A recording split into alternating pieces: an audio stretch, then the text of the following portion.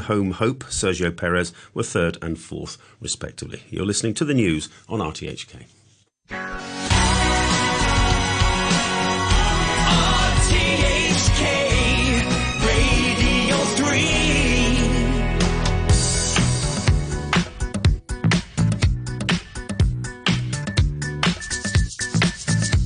Good morning and welcome to the Week on 3 with me, Noreen Mir. It's great to be back with you on this week's program, and it really is a highlight for me to be able to highlight these interviews for you. Of course, there's just too many to fit into the next half an hour, so here are just a few minutes of each interview. And if you like what you're hearing, then do go back to our Radio 3 archive to visit them, or head over to the RTHK Podcast One page to find the program you want to listen to. So on this week's show, we have Stefan Lee, who's one of the authors of the Hong Kong International Literary Festival. We have highlights from the opening ceremony of Operation Santa Claus. And we also have Ed Sheeran. That's right. Alison Howe in this week's Common Room spoke to international superstar Ed Sheeran about his daughter, his fellow British musicians, and also how he's experimenting with new styles. Well, you are incredible. I mean, we love having your music, everything that you put out. We're just loving it. And in your recent videos, you're kind of going so not Ed Sheeran like. I mean, You're suiting up, you're getting makeup on. Yeah, I feel like I've tried so many things in my career that I don't want to do the same thing again. I don't want to do stuff that people would think was Ed Sheeran. Like, I want to try some new things, which is, Bad Habits coming out is so un-me. It's so, like, my fan base were like, what on earth is this? I'm not sure if we like this, but this is exciting for me to try different things. Wow. I guess another really good thing or a good place to start experimenting would be family members and close friends. I remember that you used to say that Lyra is not the biggest fan of yours. Is she growing on your music now? Yeah, I mean, she's like 14 months old now, and she sort of knows that it is my music, I think. I think before it was just loud noise, and now it's like I said that when she was like 3 months old, kind of thing. She's grown, and she just loves music now. She dances a lot. Oh, that's fantastic. So what kind of things do you like to play at home then? What kind of music do you guys like to play at home? All genres, I don't want to, I try a different album every day, and it can be, we listened to Black Sabbath yesterday.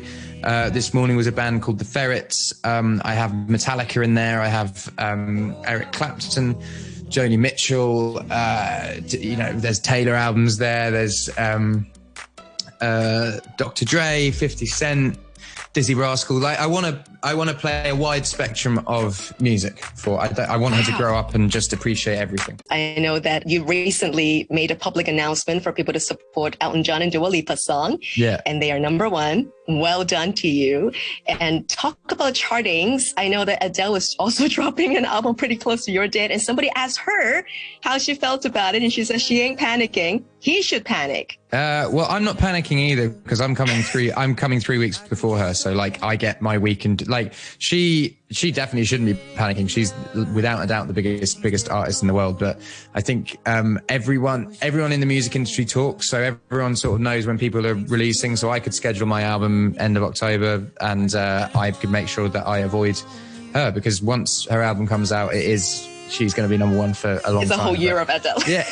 Well, yeah, I mean, definitely Christmas. But yeah, man, I think it's just great for UK music. There's me, Adele, and Coldplay, and Elton, actually, all releasing within a month. And usually there would just be one that would release for Christmas. But, it hasn't really.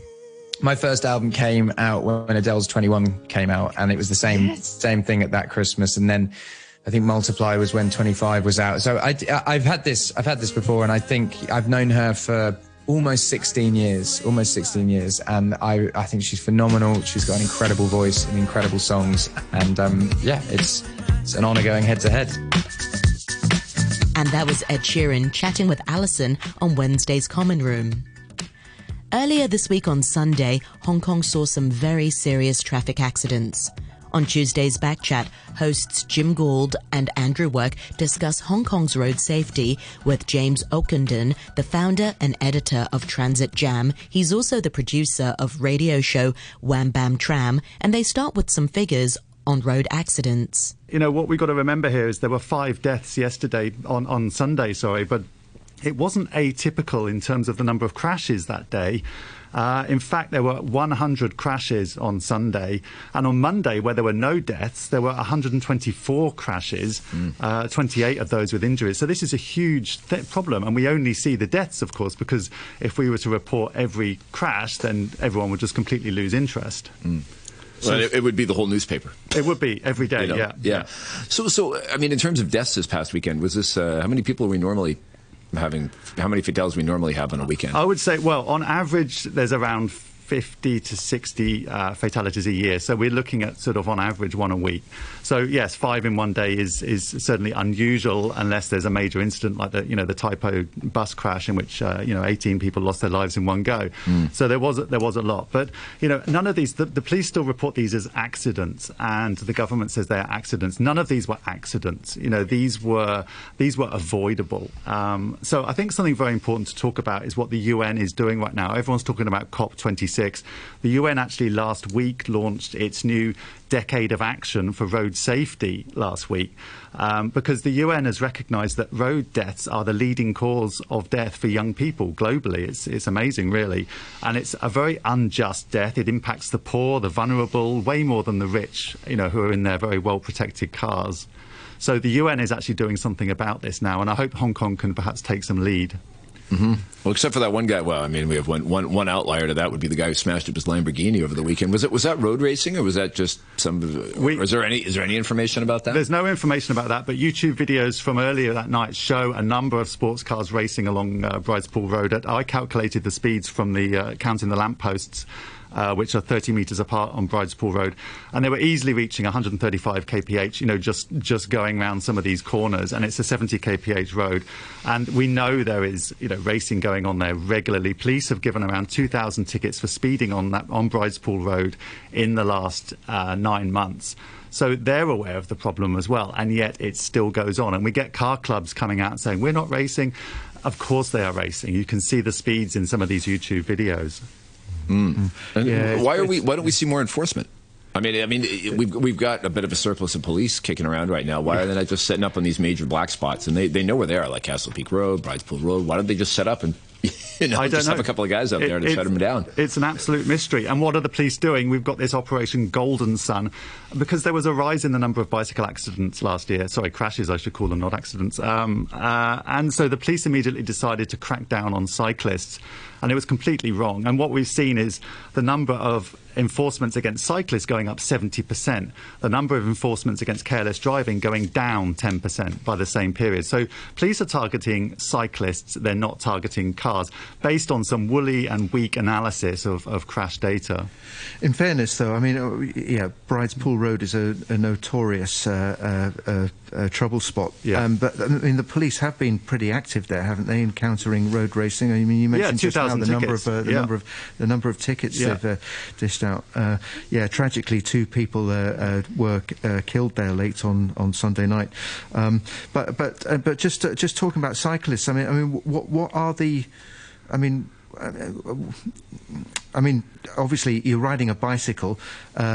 If you're in a collision with a car or any other type of vehicle, you're in a very vulnerable position. I mean, are other motorists aware of the need to drive safely and carefully around cyclists? I think they're not in general around pedestrians, around cyclists, and that's the problem. Is that drivers far too long have got away with careless driving, with just simple things like illegal parking, blocking pedestrian crossings, and this cultivates a culture of entitlement, of privilege, of carelessness. I cycle down Queen's Road Central all the time, and every driver you can see is holding their phone in their hands and staring at it, sometimes with both hands. And so of course I'm aware of that as a cyclist and take care of these cars. But that is one big problem. The second is the infrastructure. If you look at the cycle lane where one of the men tragically he was reported as just sort of falling off his bike and losing balance. But as you come down that hill towards the fire station, there's a sudden plethora of signs and blockages and the cycle track ends, and it will cause even a sort of experienced cyclist to perhaps, have a wobble or what's going on here. It's not safe infrastructure. The cycle track is not designed for, smooth cycling there. And what about the cyclists themselves? I mean, is the level of sort of competence and awareness good enough? I'm not sure that comes into it. We did see, a spate of crashes which were just individual cyclists. So, it'd be great to see something like we had in the UK, the cycling proficiency, where, every kid is... Right, exactly. Every kid is taught how to ride a bike. And that really that gives everyone a chance to get on a bike and have a go. But we still have a little bit of it. We definitely have people out there that are kitted out with helmets and these types of things, but we still have a little bit of an old world culture where guys are riding around on bicycles with gas canisters and bags of dead chickens and things like that. I mean, are those people more vulnerable? Not according to the statistics. According to police statistics, only 1% of crashes involve food delivery riders, for example, and yet the general idea seems to be they are dangerous because we see them, cutting lights or whatever. But no, and in fact, we should be encouraging more of that if we're to have a genuine low-carbon city. We should be seeing more gas canisters and more goods delivered by bicycle, and the more we get and the more safe infrastructure and green loading zones we provide for those, the more we can have a sort of low-carbon, safe bicycle infrastructure. Well, speaking of food delivery, has the explosion of scooters, it was seen previously in Asia that scooters were a sign of a less developed economy, and as you went up the food chain, they would try to get the scooters off the street. But now, with the whole explosion of food delivery during COVID, it seems like there's a lot more scooters out there. Has that changed the road safety dynamic? I haven't seen, there's not been a significant rise in motorcycle crashes. A lot of these food delivery riders also using bicycles as well. So you see a lot more bicycles on the street than you would. But I really hope it's something the Road Safety Council could look at, because they just immediately see a rise in bicycle crashes and then they decide to crack down on cyclists with this Operation Golden Sun.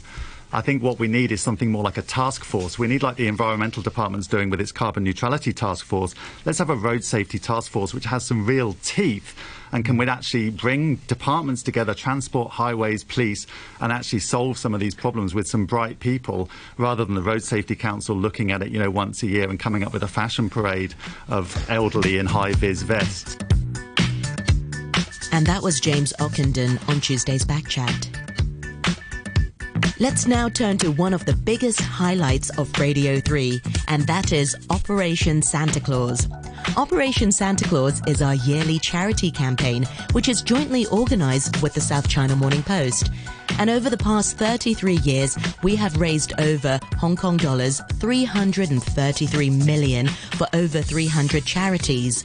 And this year, we're continuing to do so to support 18 worthy causes, charities that support children and the elderly, to those who are marginalized, like the homeless and disabled, to some great medical support to those desperately in need.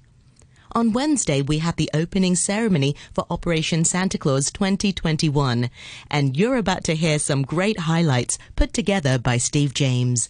And here's Alison Howe, the MC of the ceremony. It's so wonderful to be able to see you all here in person tonight. My name is Alison Howe, and I'll be your host for this very special event this evening, the opening night of Operation Santa Claus. People all around have been deprived of connection during the pandemic, and I am honored and glad that we're gathering here tonight to do more for the less fortunate. Last year, OSC raised $17.42 million and supported over 11,000 individuals in our community, all while the activities were largely socially distant and remote. That is incredible. You think you own whatever land you land on. The earth is such a dead thing you can claim. But I know every rock and tree and creature has a life, has a spirit, has a name. We are honored. All of us beneficiaries are honored. Why? Because you have put your trust in us to be your hands and your feet to serve the underprivileged and the marginalized in Hong Kong. OSC is a force for good, and OSC is very much ingrained in our community. Hey, SCMP, RTHK! Here I am!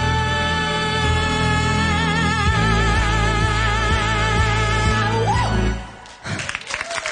I'll march my band out. I'll beat the night drum. It's really an honor to be here, speaking on behalf of KPMG, a long-time supporter of this anchor event in Hong Kong, where we're raising funds for the needy.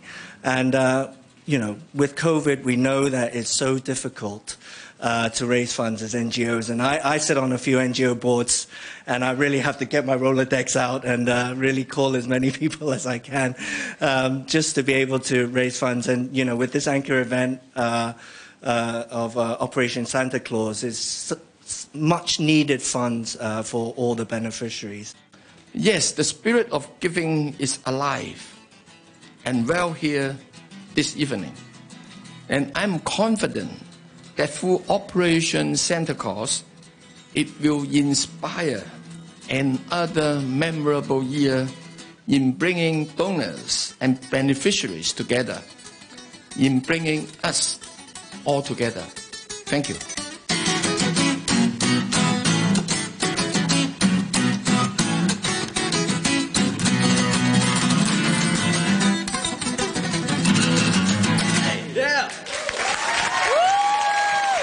Ladies and gentlemen, we are ready for the officiating ceremony. So let's see, shall we? Let's hit it!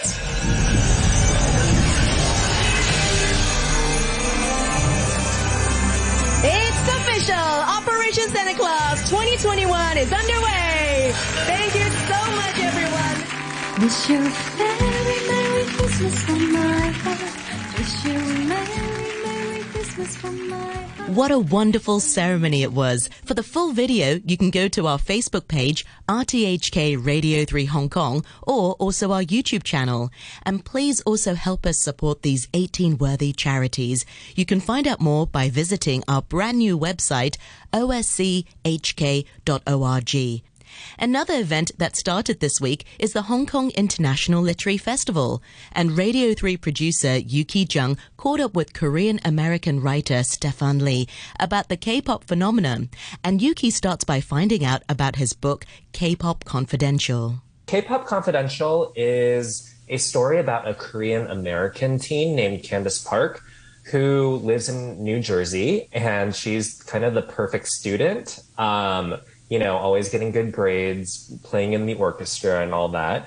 But she gets dared to try out for the biggest K-pop group in the world, which actually has the biggest boy band, but they've never had a girl group before, and they're looking for their first one. And she's always wanted to sing instead of play the viola. I think a lot of Asian and Asian American students can really relate to that. Mm-hmm. But she goes and she passes, and then she has to go to Seoul, South Korea, and she's actually never been to Asia before, even though she is Korean American. And she has to learn the culture and enter a trainee program in K-pop. And K-pop trainee programs are very, very tough. So she really has to do everything she can, and there's lots of competition. The other girls are mostly nice, but there are a few that are out for her.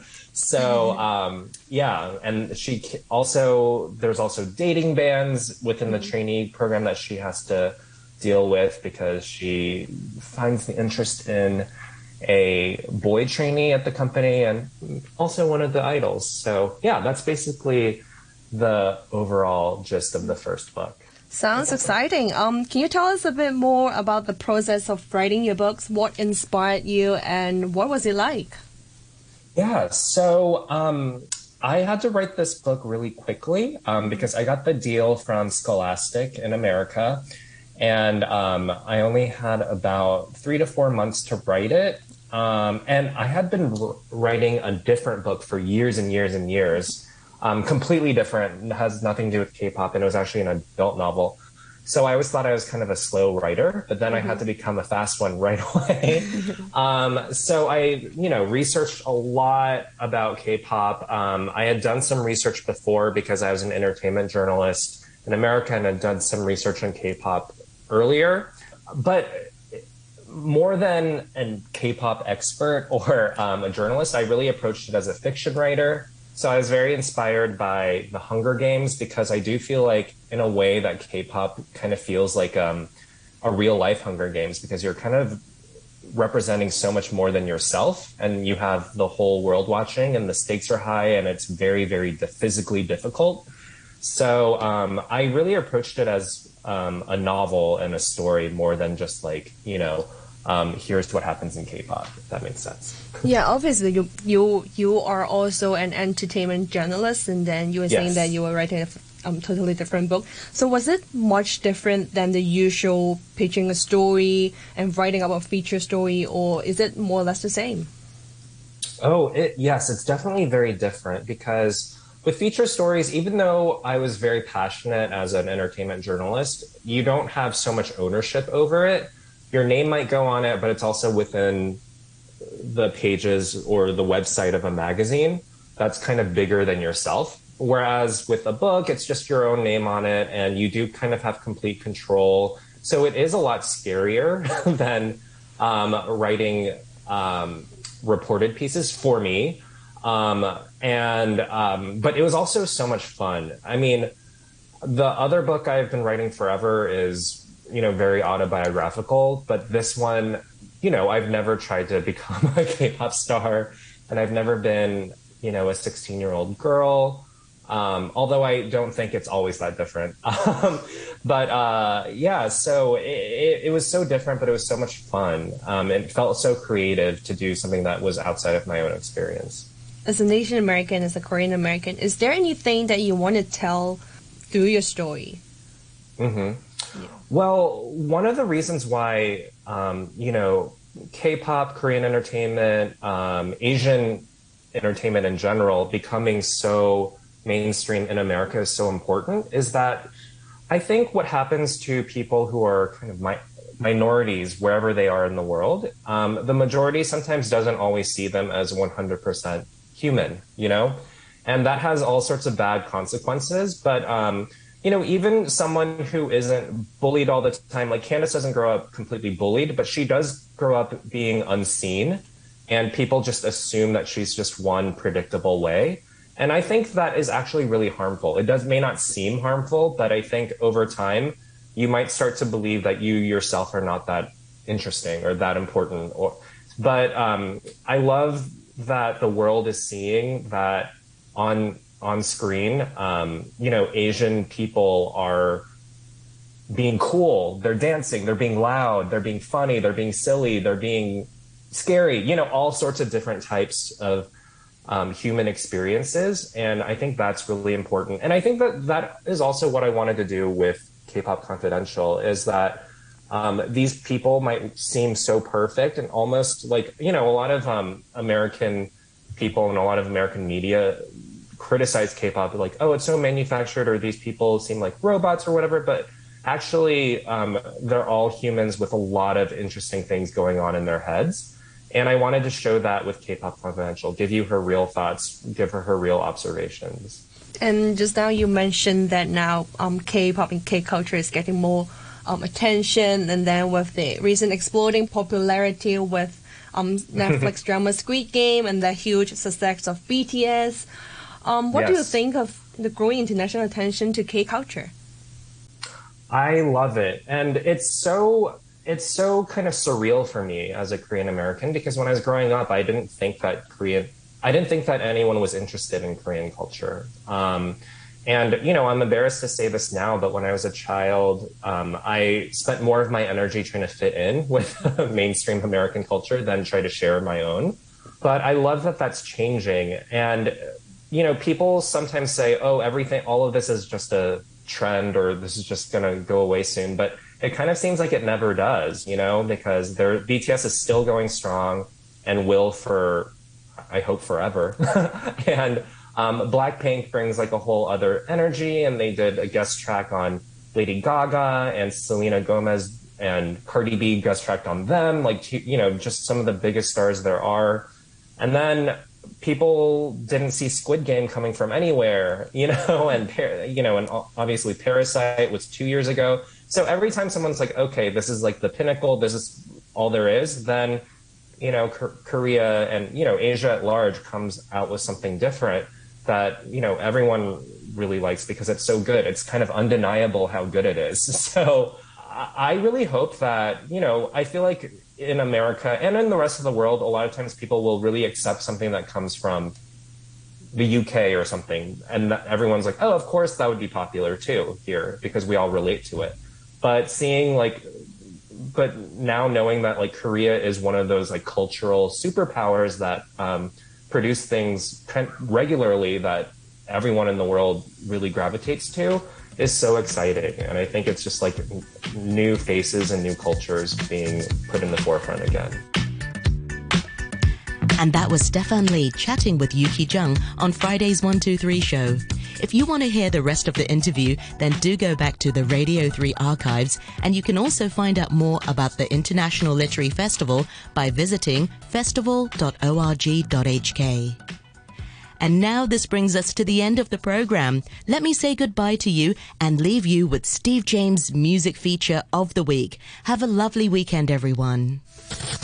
RTHK Radio 3. I'm Colonel Cool, and I'm the captain on this rocket to the stars. Steve, James, Tuesday. Looks like they love you, kid. Okay, let's glance back in time. This day, 1963, underline that, 1963, the Conrads, featuring one David Bowie, appeared at Shirley Parish Hall in Shirley, Croydon, in England. This day, 1967, Cream released their second studio album, Disraeli Gears, which became the group's American breakthrough and became a massive seller in 1968. This day, 1969, I think I'm going to avoid this one. Sugar Sugar by the Archies was at number 1 on the UK singles chart. The single became the longest running one-hit wonder in the UK with 8 weeks at the top of the charts. But I'm going to focus on this day, 1944. It's the birthday of Keith Emerson from the English progressive rock band The Nice, who had the 1968 UK hit single and instrumental rearrangement of Leonard Bernstein's America. And as ELP, Emerson, Lake and Palmer had the 1977 UK number 2 single even, Fanfare for the Common Man. All Music Online describes Emerson as perhaps the greatest, most technically accomplished keyboardist in rock history. In 1976, while still in ELP, Emerson released his first solo record.